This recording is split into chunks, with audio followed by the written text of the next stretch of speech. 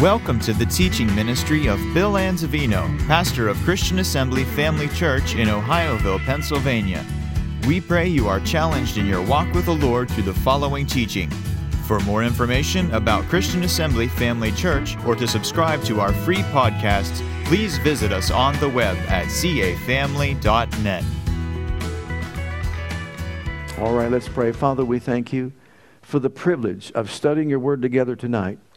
Give us ears to hear it, hearts to receive it, and minds to be open to it. Help us to understand the things that you would have us to walk in. Change us by what we hear. We don't want to be just hearers, but doers of the word. Change us by what we hear from glory to glory as we commit ourselves and surrender our wills to you to become that for which Jesus shed his precious holy blood. Father, I thank you for utterance in the Holy Ghost to proclaim the truth of your word in power and demonstration, that our faith would stand not in the wisdom of men, but in the power of the living God and the resurrected Christ. For all things, we'll give you all praise, honor, and glory because you deserve it all. In Jesus' name, amen. Praise God. We're talking about possessing the land that already belongs to us. In Deuteronomy chapter 26 and verse 1, basically this is what the scripture is talking about. It shall be when thou art come into the land, which the Lord thy God giveth thee for an inheritance. Notice you come to it. Have you come to Jesus? Then possess it and dwell therein. Notice the steps. You come to him, you possess it, you have it. By faith, we get a hold of it and then live in it. And we've talked about how Adam and Eve failed to do it. Israelites failed to do it. Under Joshua, they got in, but then they stumbled along the way. Not a pretty good track record, would you say? But that doesn't mean we can't.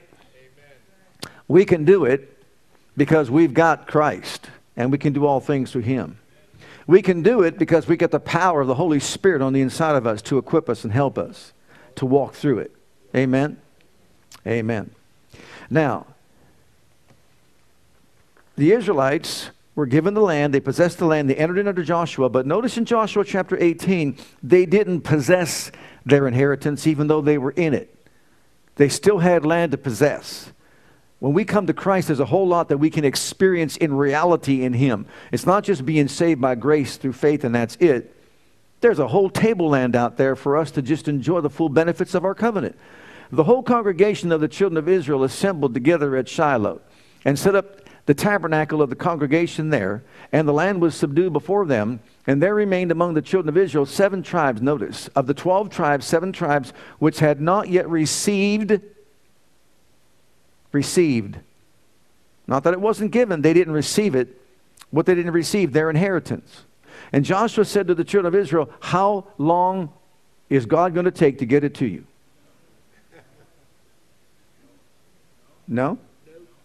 How long what? Are you going to be slack to go possess the land which the Lord God of your fathers hath given you? In other words, don't be passive, be active. Don't just sit back and wait for it to happen. See, what they were so used to, they were used to God doing everything for them. They came out of Egypt, they saw the cloud by day, the fire by night. They saw the angels separating them between the enemy. They saw him part the Red Sea. Everything that he had done for them, they got used to sitting back and just letting God do it all. The time came when it was up to them to use their faith and go possess the land. And what did they do? Nothing. 7 of the 12 tribes, 7 of them did not go and get their land. He said, what are you doing? Look at the book of Hebrews in chapter 11, or chapter 6 rather, and verse 11 and 12. And we desire every one of you do show the same diligence to the full assurance of hope unto the end, that you be not slothful, inactive, passive, but followers of them who through faith and patience inherit the promises. Notice the language here. Don't be like those 7 tribes. Yeah, they were in there. They were just settling for mediocrity. It's okay. I'm okay. I've got whatever I've got here. No, you got some more land to occupy. There's a whole lot for you to experience out there. Go get it. It's yours. It's on the table. It belongs to you. But they wouldn't do it at this point. And so Joshua had to stir them up to get them, get out there and go get what belongs to you. And sometimes I believe it's easy to take just an inactive, passive role, even in our walk with God. I'm sure he's thinking, I've got so much more to get into you, more than you can even comprehend and know, but you've got to use your faith to tap into it. It's by faith we access the grace of God. Every grace of God that's in Christ Jesus, it's by faith we access it. So in other words, let's not be passive, let's be aggressive and go get it. We've been talking about some principles that will enable us to get out there and get it. We gave 10 of them, but already I don't want to start reviewing all that. We're going to pick it up with number 11. Is that okay? Yeah. So let's throw number 11 up there on the board. Look to the Spirit for guidance. Look to the Spirit for guidance. In 1 Samuel chapter 23, we see this illustrated in the life of David. Therefore, David inquired of the Lord. Look, the land belongs to us. And rather than sit back passively, God wants us to become aggressive and get out there and get it. But he doesn't want us to move without his direction or guidance. Shall I go smite these Philistines? And the Lord said to David, go and smite the Philistines and save Keilah. And David's men said unto him, behold, we be afraid. We're pretty mighty men of valor. We be afraid here in Judah. How much more than if we come to Keilah against the armies of the Philistines? So then David inquired of the Lord yet again. And the Lord answered and said, arise, go down to Keilah, for, I love this, I will deliver the Philistines into thine hand. Would you go with confidence then? If God said, go get it, go do it, I will ensure that it will be yours. So just go. And what did they do? They did that very thing. But my point is, whatever's out there for us, we need to go get it, but let's look to the Spirit for guidance and direction. Look in 1 Samuel chapter 30. See, David, it was customary for him to inquire of the Lord as to what to do so he could know the outcome before he ever set out to achieve it. Wouldn't that be great to know? If you knew the outcome before you went out there to do it? David was greatly distressed. For the people spake of stoning him. Remember, this is at Ziklag. This is when they came back and saw their camp completely destroyed. Their wives, their children were captured by the enemy and taken. David's mighty men with him were absolutely upset with David because they blamed him for it. They all cried, the Bible says, till they could not cry anymore. That's pretty distressed, wouldn't you say? So there they are in that state of mind. So he's greatly distressed. They wanted to stone him now. So imagine yourself being David in that state that they want to now kill you as well. Because the soul of all the people was grieved, every man for his sons and his daughters. But David, first of all, did what? Encouraged himself in the Lord. You know, we've got to learn this principle. It is so important for us to realize we're going to have all kinds of challenges in this life. And there's going to be all kind of obstacles to keep us from the things that God has for us. And even at the lowest point, the lowest ebb in his life, he encouraged himself in the Lord first. Even before he inquired of the Lord, he encouraged himself in the Lord. You know, they were distressed. We can be the same. We could have all kinds of emotional feelings, all kinds of thoughts coming against our mind. Encourage yourself in the Lord. There was nobody else to help him. Nobody else to pick up the phone and call him, send him a text or whatever. He encouraged himself in the Lord. How did he do that? Probably something like this. Greater is he that's in me than he that's in the world. I realize this looks terrible, but you know what, God? You're bigger than this situation. You're bigger than what I'm going through. You're bigger than any enemy that took my wife, my child, etc., etc. You're bigger, you're greater, you're bigger. I remember the lion. I remember the bear. I remember giant Goliath. I remember those episodes in my life. And so, you know what? I am not going to keep my head down. I'm not going to be in despair. I'm going to lift my head up and look to the hills from whence cometh my help. It comes from you above. And so I'm coming to you. And David said to Abiathar, the priest, Ahimelech's son, I pray thee, bring me hither the ephod. And Abiathar brought thither the ephod to David. And David inquired of the Lord, saying, now notice, shall I pursue this troop? How important is this? In other words, don't step out and do this foolishly or presumptuously. Get the mind of God first. God, what do you want me to do in this situation? Shall I pursue after this troop? Shall I overtake them? And he answered him. Isn't that good to know that God can answer us and will? Pursue. Don't you love the way God speaks? Pursue. For thou shalt surely overtake them and without fail recover all. Once again, they have the outcome before they ever set out to do it. Isn't that a good place to be in? We know exactly what to do. And we know the outcome before we ever set out to accomplish the goal. Well, we have the Holy Spirit. In John's Gospel, chapter 16 and verse 13, you and I, we've got a travel guide. Amen? Look at it.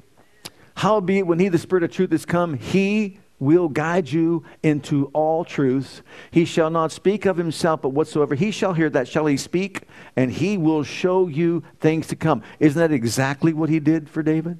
He showed him the outcome before it ever came to pass. It had encouraged him, gave him confidence to be aggressive and go forth and pursue it and bring it back. Praise God. And that's exactly what they did, and they recovered all. Praise God. What a beautiful story. But it's also true on our part that God wants to do the same for us. He wants to develop an intimate relationship with him in such a way so that we can inquire of him as well, so we can know exactly what we need to do in given situations that we encounter in life. So where do I go from here? What do you want me to do? Is this what I should do? Is that what I should do? Seeking his face and getting direction by his Spirit is key to possessing our land and maintaining it and dwelling in it. Next, look at 2 Corinthians 2:14 before we go to the next one. Here is a scripture that we should all at least learn the first part and memorize it. Now thanks be unto God, which sometimes causes... You are awake. Everybody say always. Always causes. Who's the cause of our triumph? God. Who always causes us to triumph in Christ. Hallelujah. Take a moment with me and just say to the Lord, thank you for always causing me to triumph. Thank you for always causing me to triumph. Thank you for always causing me to triumph. You cause me to triumph, Lord. You give me the victory, Lord. Thank you for always causing me to triumph. Anywhere I go, everywhere I go, in every situation I encounter, thank you for causing me to triumph.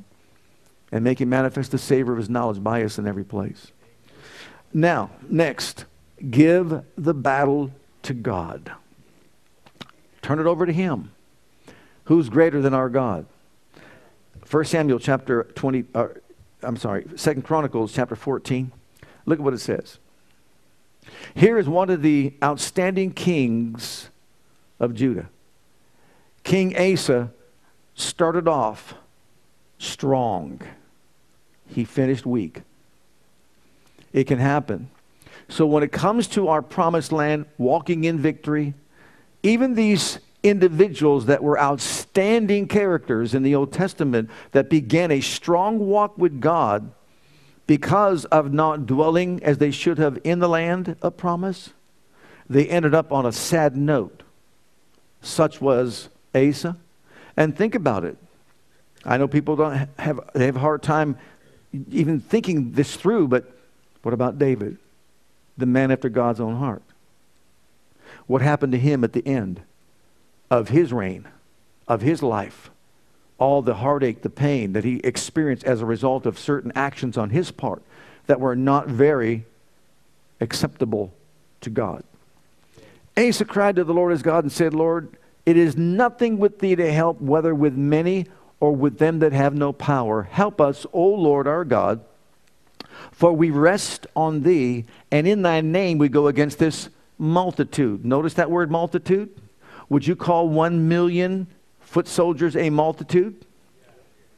And 300 chariots added to that, to the Ethiopian army, would you call that a multitude?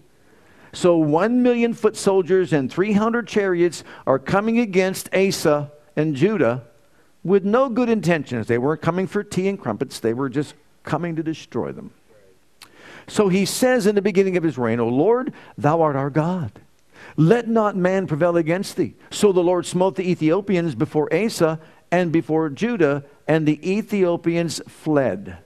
So here we see him at the beginning of his reign, the beginning of his ministry, you could say, and being strong in the Lord and the power of his might. His attitude is right. His mental, the way he thinks, his mentality is right. His mental position is right. Okay, but now look at chapter 16, and here's the same individual. Later, 35 years later, in his reign, he encounters a similar situation where an enemy is coming at them and against them to stand against them. Well, what does he do? Instead of relying on the Lord, he takes money from the Lord's treasury, and what he does is he looks to the resources of man to protect him and protect them from the enemy. And Hanani is the seer or the prophet, and here's what he says. And at that time, Hanani the seer came to Asa, king of Judah, and said unto him, because thou hast relied on the king of Syria, and not relied on the Lord your God, therefore is the host of the king of Syria escaped out of thine hand. Were not the Ethiopians and the Libyans a huge host, with very many chariots and horsemen? Yet because thou didst rely on the Lord, he delivered them into thine hand. For the eyes of the Lord run to and fro throughout the whole earth, to show himself strong in the behalf of them whose heart is perfect toward him. Herein thou hast done foolishly. Therefore from henceforth thou shalt have wars. Then Asa was very apologetic and repented. No, he was very angry with the seer, as if the seer did something wrong, and put him in a prison house. How do you go from how he was 35 years earlier to now becoming so angry and so against the things of God that you put his prophet in a prison house? He was in a rage with him because of this thing. And Asa oppressed some of the people at the same time. Wow. And behold the acts of Asa, first and last. Lo, they are written in the book of the kings of Judah and Israel. And Asa in the 39th year of his reign was diseased in his feet, until his disease was exceeding great. Yet in his disease he sought not the Lord, but to the physicians. And Asa slept with his fathers and died in the 41st year of his reign. So at the beginning of his reign, he was strong in the things of God. By the end of his reign, all of a sudden now he's relying on man. He's relying on natural resources. And even when he was diseased, he had about 5 years to get it right. He doesn't repent. We have no record of his repenting. And what happens? He dies. And I guess the rest is left to whatever God's judgment is upon his life. But what a sad scenario to start so strong and end so weak. Wouldn't you agree? So even though we come to Christ, we get into the land, and we've got many promises that he wants to fulfill in our lives, we need to stand firm, we need to stand strong, and we need to see to it that we stay in the Word of God and keep our minds renewed to the Word of God and continue following the leadership of the Holy Spirit and doing the things that he wants us to do. Why? Because we don't want to finish weak. We want to finish strong. Amen? And victorious in our lives. Look at look at Romans chapter 8, because this pertains to us. What about the things we go through in life? What about the challenges that we face in life? What shall we say to these things? If God be for us, who can be against us? Sometimes I think we look at those scriptures, we memorize them, and they just become, commonplace to us. If we took the time to really meditate that, what a question, Paul. If God is on your side, let them have 1,000,000 foot soldiers and 3,000,000 chariots. What would it matter? It doesn't matter. Who could be against us? Who can defeat us? He that spared not his son, but delivered him up for us all. How shall he not with him also freely give us all things? So in other words, when God is on our side, you talk about the right to be aggressive, the right to be confident, just like they were confident and aggressive, to stay with it at the beginning, and then don't falter toward the end. Next, Obedience is better than sacrifice. It trumps sacrifice. In 1 Samuel chapter 15, we find this story. These are principles. These are things that we could, let's say, learn from and develop in so that we can apply them to our lives. Locate yourself and see, am I this way? Am I that way? Here we have Saul, who was told what to do. And he basically deceives himself into thinking he did what he was told to do when he really didn't. Wherefore then didst thou not obey the voice of the Lord? This is the prophet speaking to him. But didst fly upon the spoil and didst evil in the sight of the Lord. And Saul said to Samuel, Yea, I have obeyed the voice of the Lord, and I've gone the way which the Lord sent me. And I have brought Agag, the king of Amalek, and have utterly destroyed the Amalekites. But the people took of the spoil. Now he blames the people. The people took of the spoil and the sheep and the oxen, the chief of the things which should have been utterly destroyed. Now notice this, to sacrifice unto the Lord thy God in Gilgal. So he exonerates himself, he blames the people, but he says, but it's for a good cause to worship God with. And Samuel says, has the Lord as great delight in burnt offerings and sacrifices as in obeying the voice of the Lord? Behold, to obey is better than sacrifice, and to hearken than the fat of rams. For rebellion is as the sin of witchcraft, and stubbornness is as iniquity and idolatry. Because thou hast rejected the word of the Lord. Wow. He hath also rejected thee from being king. Now notice this. And Saul said to Samuel, I have sinned, I've transgressed the commandment of the Lord, and thy words, because I feared the people. Now he has a reason, he has an excuse. And obeyed their voice. Wow. To obey is better than sacrifice. What does that mean? That means rather than saying, I'm sorry I did that, Lord, he'd rather hear you say, I'm glad I didn't do it, but I chose the right path. So I don't have to repent. To obey is better than sacrifice. And I believe this. I'm just going to throw it out there to you. I've said it different times. If Adam and Eve would have obeyed, would have been no need for Jesus' sacrifice. How would you like that on your soul? That Jesus had to die the death that he died because they refused to obey. Had they obeyed, what a transition it would have been. They would have lived on the earth in a perfect state, enjoyed life perfectly, and whatever the length of time would be, the reign that he would have upon the earth, at the end of it all, he would be elevated to the higher position that God had for him. Wow. Can you imagine that? Can you imagine living on earth without any sin, sickness, disease, mental anguish, without any kind of curse whatsoever? No bugs, insects, no mice, no whatever, those, mosquitoes and stink bugs and all the sort of things that we encounter. Right. We would just have a perfect place and then transition into a more perfect place. Wow. Isn't that a better scenario? Yes, absolutely. I would think. But anyhow. All right. Now next, number 14. The power of synergy. The power of synergy. Look in the book. There's three scriptures here for a reason. Deuteronomy 32:30.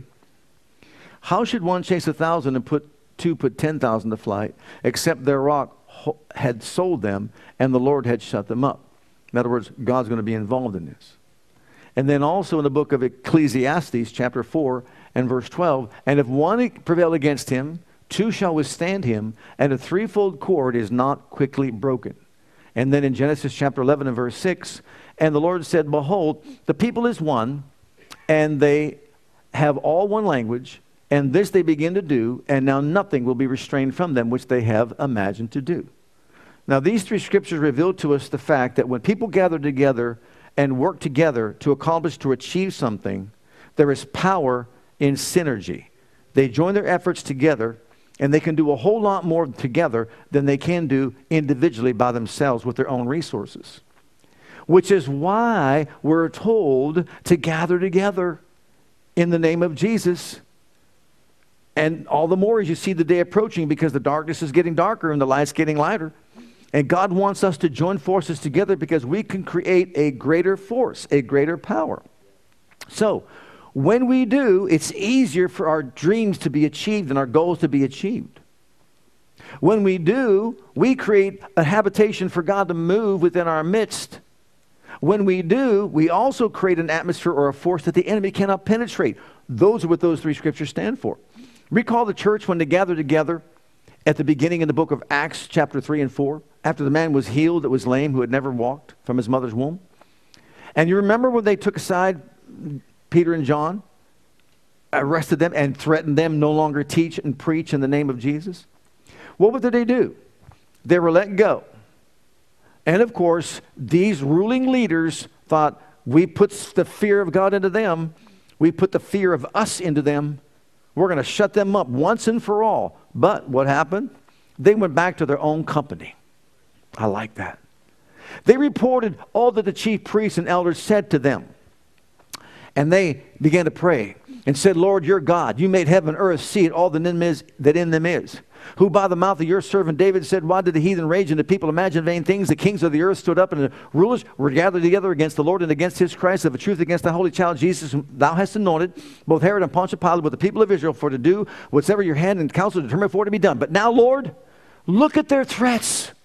And behold to us, your servants, that with all boldness we may preach thy word by stretching forth thine hand to heal, and signs and wonders be wrought by the name of the Holy Child Jesus. And when they had prayed, the whole place was shaken together.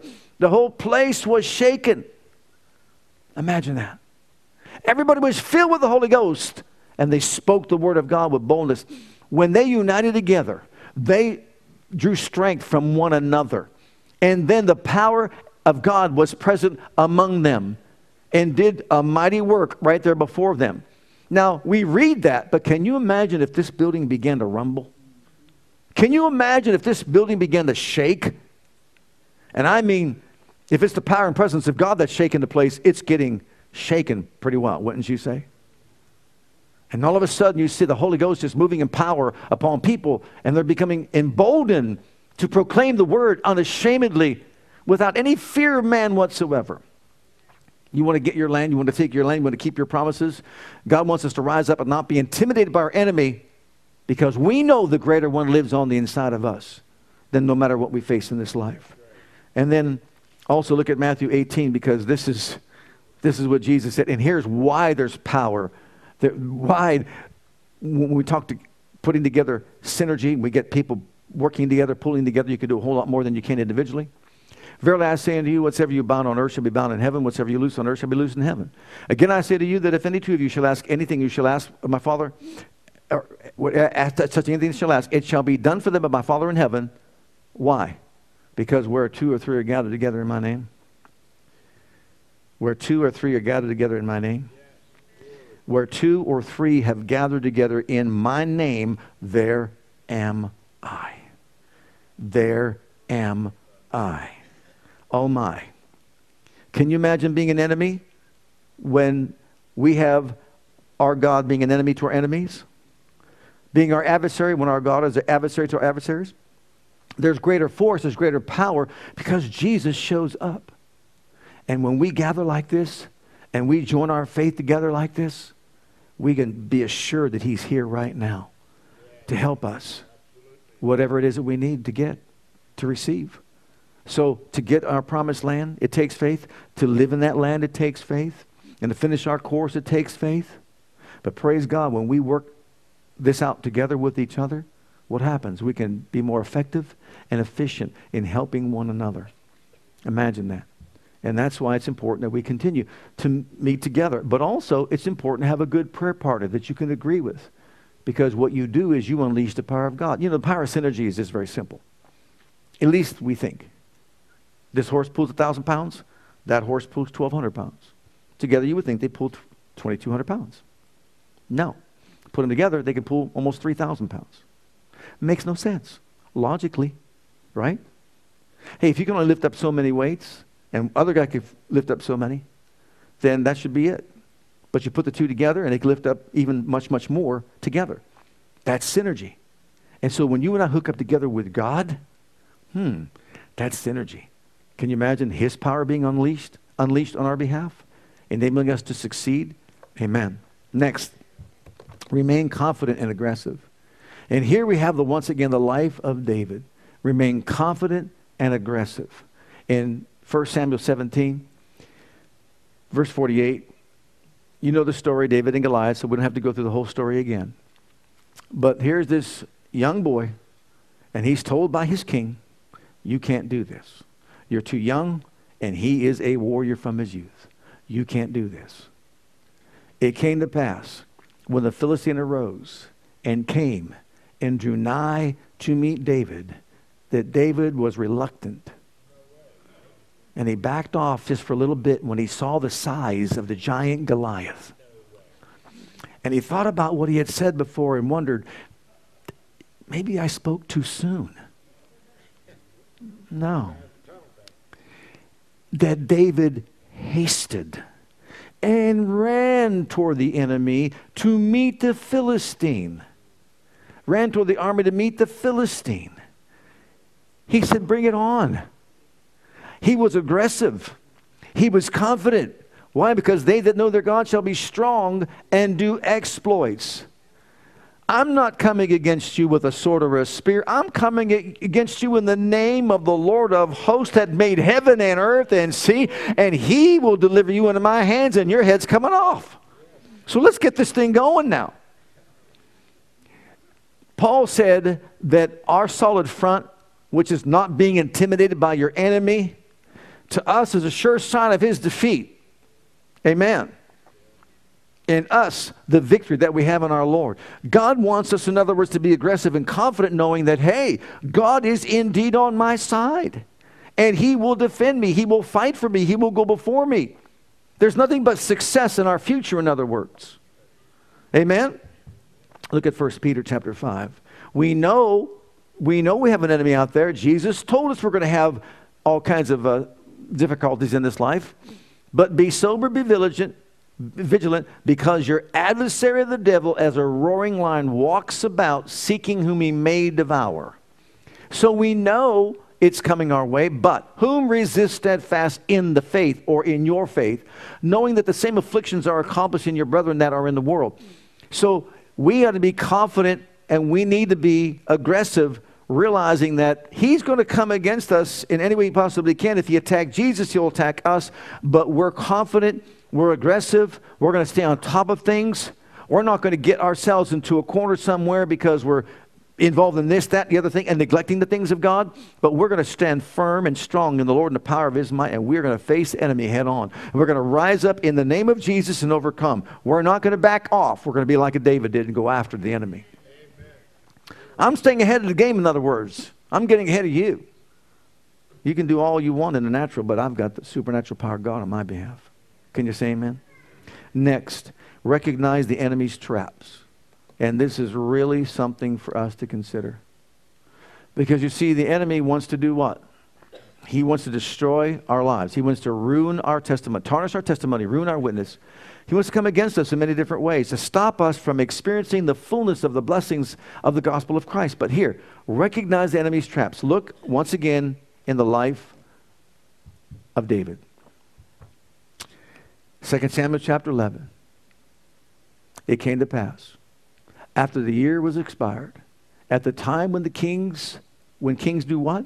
Go forth into battle, that David sent Joab. Now, what's wrong with that? It's the time the kings go into battle. It's the time the kings lead their army into battle. But David stayed home. He didn't go into battle. And you can see that this was like a turning point in the life of David. What was happening to David, he was probably getting caught up in the pride, arrogance. God has used me in a powerful way. You see how dangerous it is not to stay close in our walk with the Lord? Because even someone after God's own heart who can do something like this should be an example for us all not to follow. So he sent Joab and his servants with him and all Israel, and they destroyed the children of Ammon and besieged Rabbah. But David tarried still at Jerusalem. So he stayed back. Took a little nap. It came to pass in an evening tide that David arose from off his bed and walked upon the roof of the king's house, which is very up high. And from the roof he saw a woman washing herself and the woman was very beautiful to look upon. And David sent and inquired after the woman, and one said, is not this Bathsheba, the daughter of Eliam, the wife of Uriah the Hittite? Notice, the wife of Uriah. And David sent messengers and took her, and she came in unto him, and he lay with her, for she was purified from her uncleanness, and she returned unto her house. So now we see the beginning of the demise of David, and how he, at the end of his leadership, his life, his ministry began to falter. He didn't go off to battle. He got caught up in the pride. He stayed home. As a result, there was temptation. Had he not been there, he would have never been in the situation that he was in. And even at that, he could have done the right thing. This woman is married. You don't touch her. But because he's the king, he could say what he wants. He could do what he wants. And if she doesn't come and do what he wants, then he can have her killed. So she's in a very precarious situation herself. What else does he do? He enters into deception. He calls her husband home when he finds out she's pregnant. And of course, he is an honorable man. He's not going to lay with his wife as long as his brethren are out there fighting in a war. So he doesn't even go into his house. You know the story. It gets to the place where David realized even getting him drunk and getting him to try to do what he wanted him to do, he wasn't going to do it. So he sends him off to war and tells the people in leadership, back off when he gets out there, so he dies. Can you imagine this being called a man after God's own heart? You can see how we can start strong and we can finish weak. Can you see that? No matter who we are. 35 years Asa reigned as a powerful king, but it got to him. Oh, we have to be so aware, so alert. As he said, be vigilant. You got an adversary out there. He'll wait for a more opportune time. We want to possess our land. We want to see it through all the way to the end, all the way to glory, all the way to victory. Amen? Well, this happens in David's life, and you know the rest of the story. The rest of his life is miserable. Just miserable. He thought he covered it up, but he didn't do it well enough. Now look at the book of 1 Chronicles 21, verse 1. And Satan stood up against Israel and provoked David to number Israel. Something seemingly so minute, so small. In other words, how many foot soldiers do we have? How many men do we have here in our army? And God said, don't do it. And the prophet said, don't do it.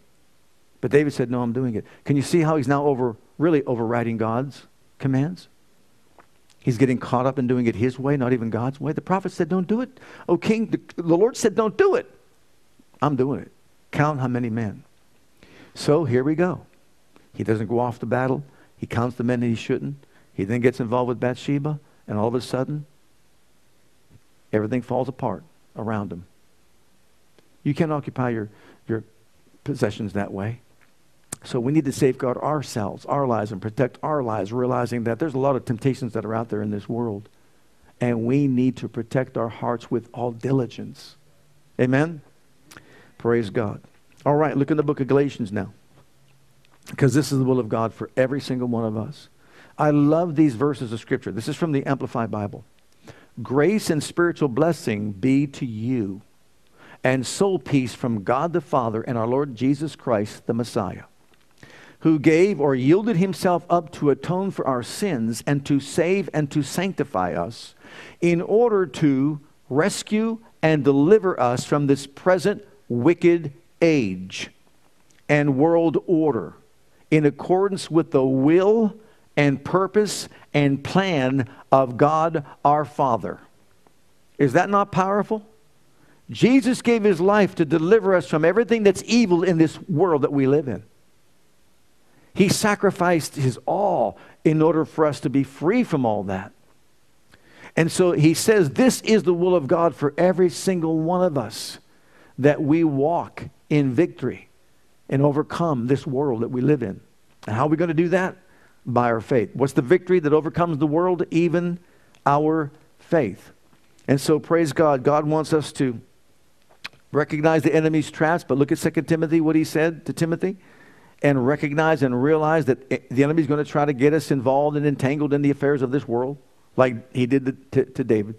Timothy, my dear son, be strong through the grace that God gives you in Christ Jesus. You have heard me teach things that have been confirmed by many reliable witnesses. Now teach these truths to other trustworthy people who will be able to pass them on to others. Endure suffering along with me as a good soldier of Christ Jesus. Soldiers don't get tied up in the affairs of civilian life, for then they cannot please the officer who enlisted them. Who enlisted us into his army? And what is he saying? David, don't get involved in doing stuff like that. What's the matter with you? Asa, don't get involved in doing stuff like that. You don't need those resources. All you need is me. And he's telling us the same thing. He's telling Timothy, don't get involved in all the strife, the division, the envy, the this, the that, the immorality, everything that's around you in the world. You are enlisted in the army of God. You don't belong to yourself, you belong to him. And as a good soldier, endure the hardness. Whatever comes your way, bite the bullet, in other words, and take a stand for God and serve him with your life. Amen. Next, and we'll finish this. Activate the power of God within. Activate the power of the Holy Spirit within. We're talking about walking in our possessions. We've come to the land. We've possessed the land. We aggressively are going after what belongs to us in Christ. Whether it's healing, whether it's deliverance, financial assistance and help, relational problems, whatever it might be, we are gung-ho. We're going forward. We're not being passive. We're not sitting back. We're not just going to wait for something to happen. We're going to make something happen because we are pursuing the things of God because they belong to us, right? In the book of Zechariah, chapter 4 and verse 6,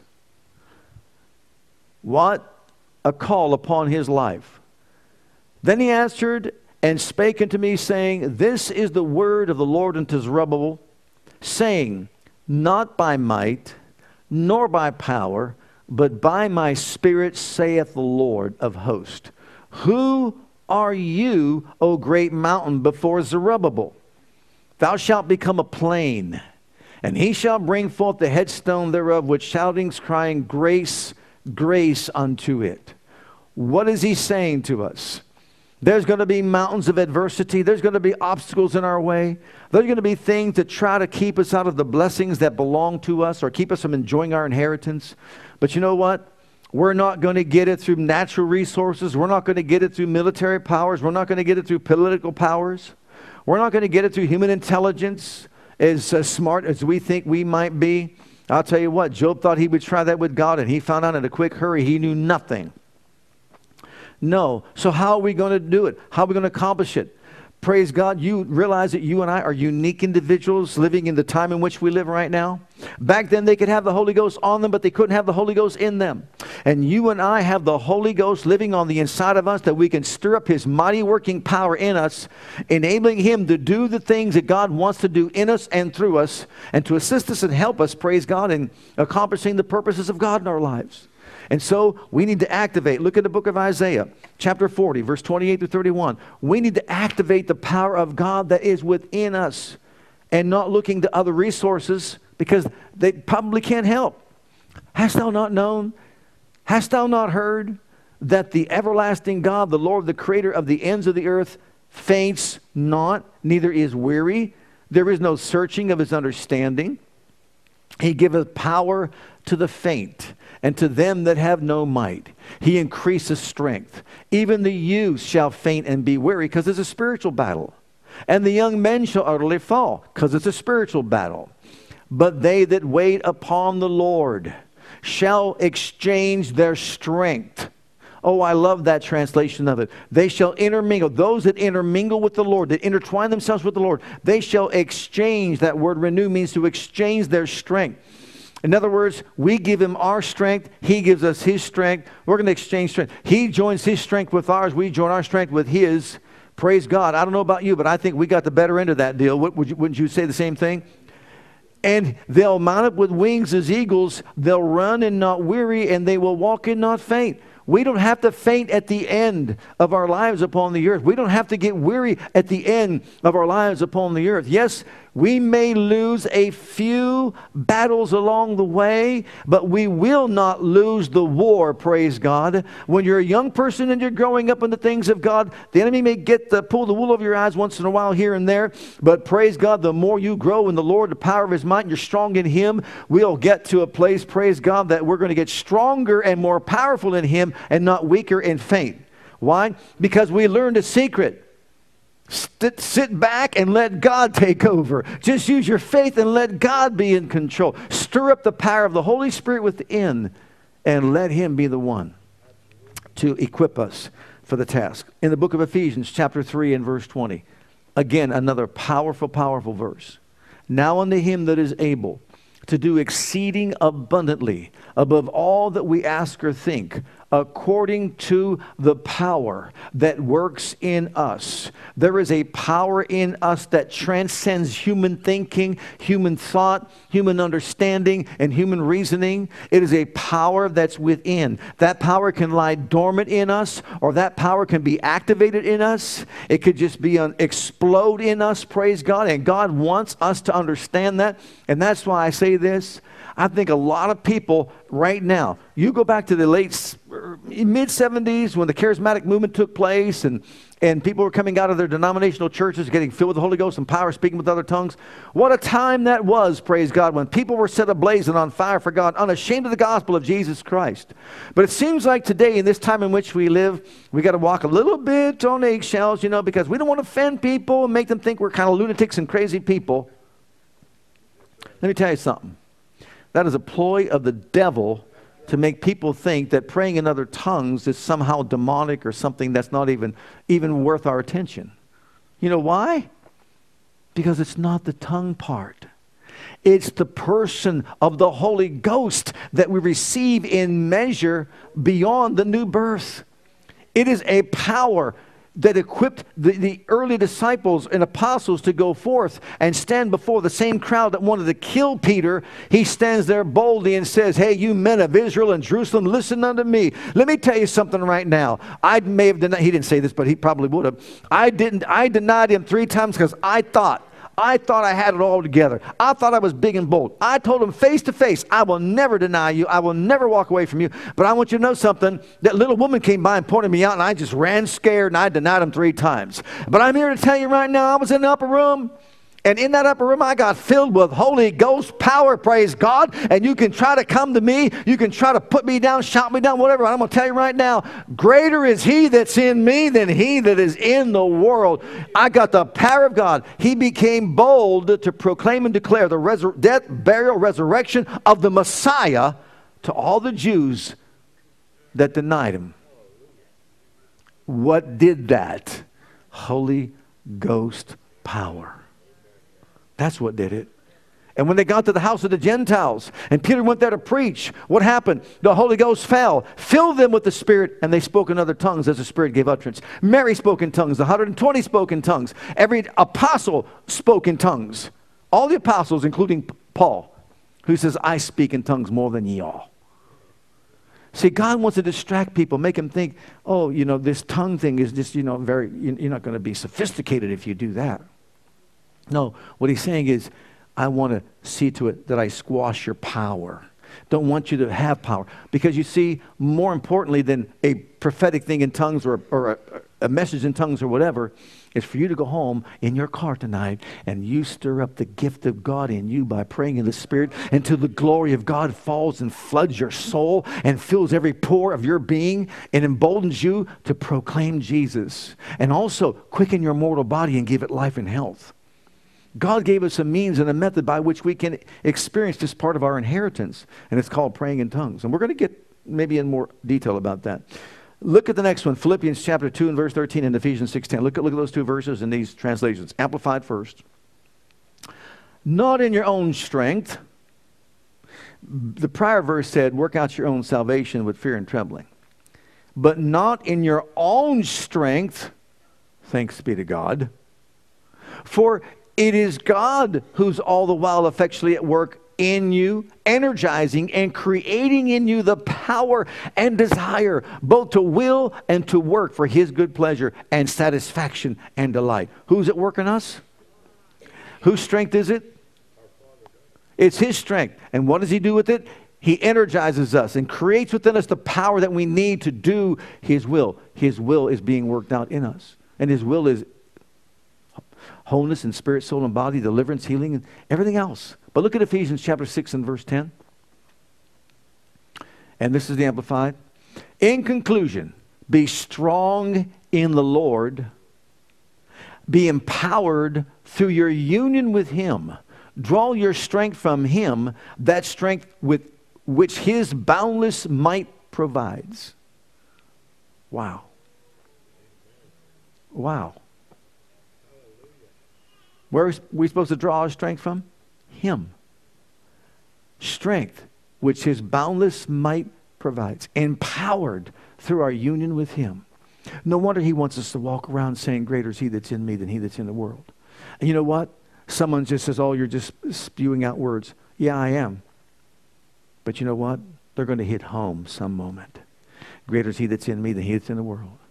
You know, I'm kind of, when it comes to me, it takes me a little while to learn some things for the light bulb to go on. So I have to say it maybe 1,000 times. Greater is He that's in me than he that's in the world. Greater is He that's in me than he that's in the world. Why? I want to get it from here down to here. Do you see what I mean?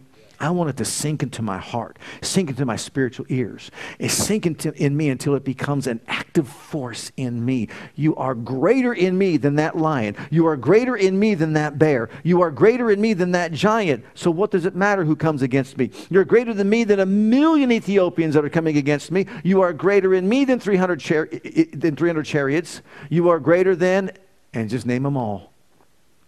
You're more powerful than me. I'm drawing my strength from you. Let's close this by looking at these final texts. Ready for them? Colossians. Because this is the prayer that Paul prayed that, we should really embrace. The prayers in Ephesians and this prayer right here are prayers that every one of us should really commit to memory. I did it just by saying them over and over and over and over every single day for my life. Quoting them all the time. For this cause we also, since the day we heard it, cease not to pray for you, Paul saying, and desire that you might be filled with the knowledge of His will in all wisdom and spiritual understanding. Why? That you might walk worthy of the Lord unto all pleasing. This is summarizing our message.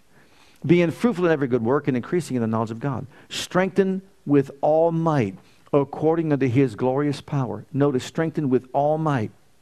Unto all patience and long-suffering with joyfulness, giving thanks to the Father, who has made us meet to be partakers of the inheritance of the saints in light, who has delivered us from the power of darkness and translated us into the kingdom of His dear Son, in whom we have redemption through His blood, even the remission of sins, the next verse says. He is saying this.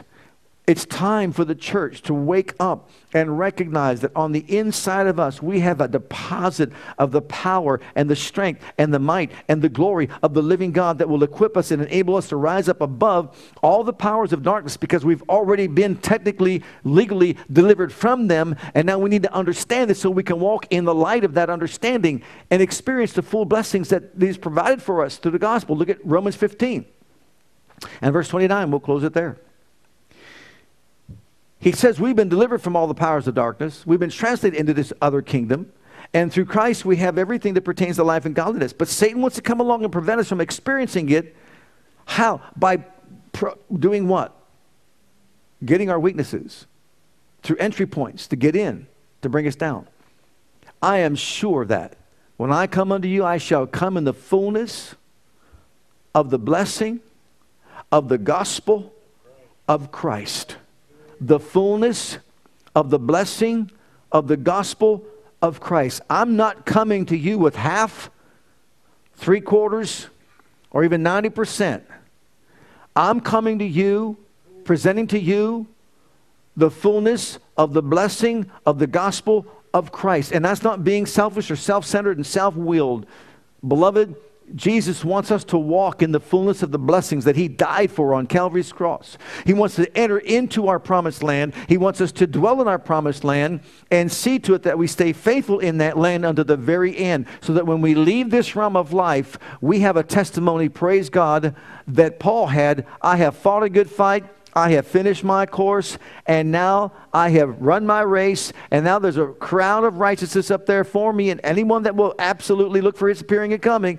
And every one of us is going to hear those words someday. Well done, thou good and faithful servant. Enter into the fullness of the joy of your Lord. Hallelujah. Let's all stand together before the Lord. Hi, Pastor Bill here. I want to thank you for joining us today. On behalf of my wife, Krista, and Christian Assembly Church, I want you to know that we're here to serve you and your family. Whether you have young children or kids in elementary school, if you're a teenager or a young adult, we have a passion to provide a safe and comfortable environment where you can grow in God and build a solid foundation of His love for you. And with that foundation, we encourage you to take the gospel of Jesus Christ with you wherever you go. It is our heart at Christian Assembly to be an outreach, to be the hand of God toward Jerusalem, Judea, Samaria, and the uttermost parts of the world. We want to join as the body of Christ to make one last trumpet call before the final trumpet sound, and through a life of worship, bring in a harvest of people. With whatever gifts God has given you, we want you to be free to share those gifts and talents. Life is most fulfilled when we share God's love with others. And in all that we do, we want to demonstrate the power of the name of Jesus to the world through a ministry of excellence, to God first, and then also to you. So whatever the situation, wherever you are, whatever you're going through, I want you to know that we love you, and God loves you, and has a wonderful plan for your life. And that plan begins by making Jesus the Lord and the Savior of your life. And if you've never made that decision yet, I'd like to invite you to pray a simple prayer with me. And if you will, Jesus will become your Savior and your Lord. Just repeat after me this prayer. Heavenly Father, I come to you just as I am. And I believe with all my heart that Jesus died for my sins and was raised from the dead for me. I open the door of my heart. I call upon the name of the Lord. Lord Jesus, come into my heart. I now accept you and receive you as my personal Savior and Lord. Heavenly Father, I have called on the name of Jesus. I'm now your child. In Jesus' name, amen. Now, if you prayed that prayer with me, I encourage you to get into a good Bible-based church where you can learn to grow in your Christian faith and experience. God bless.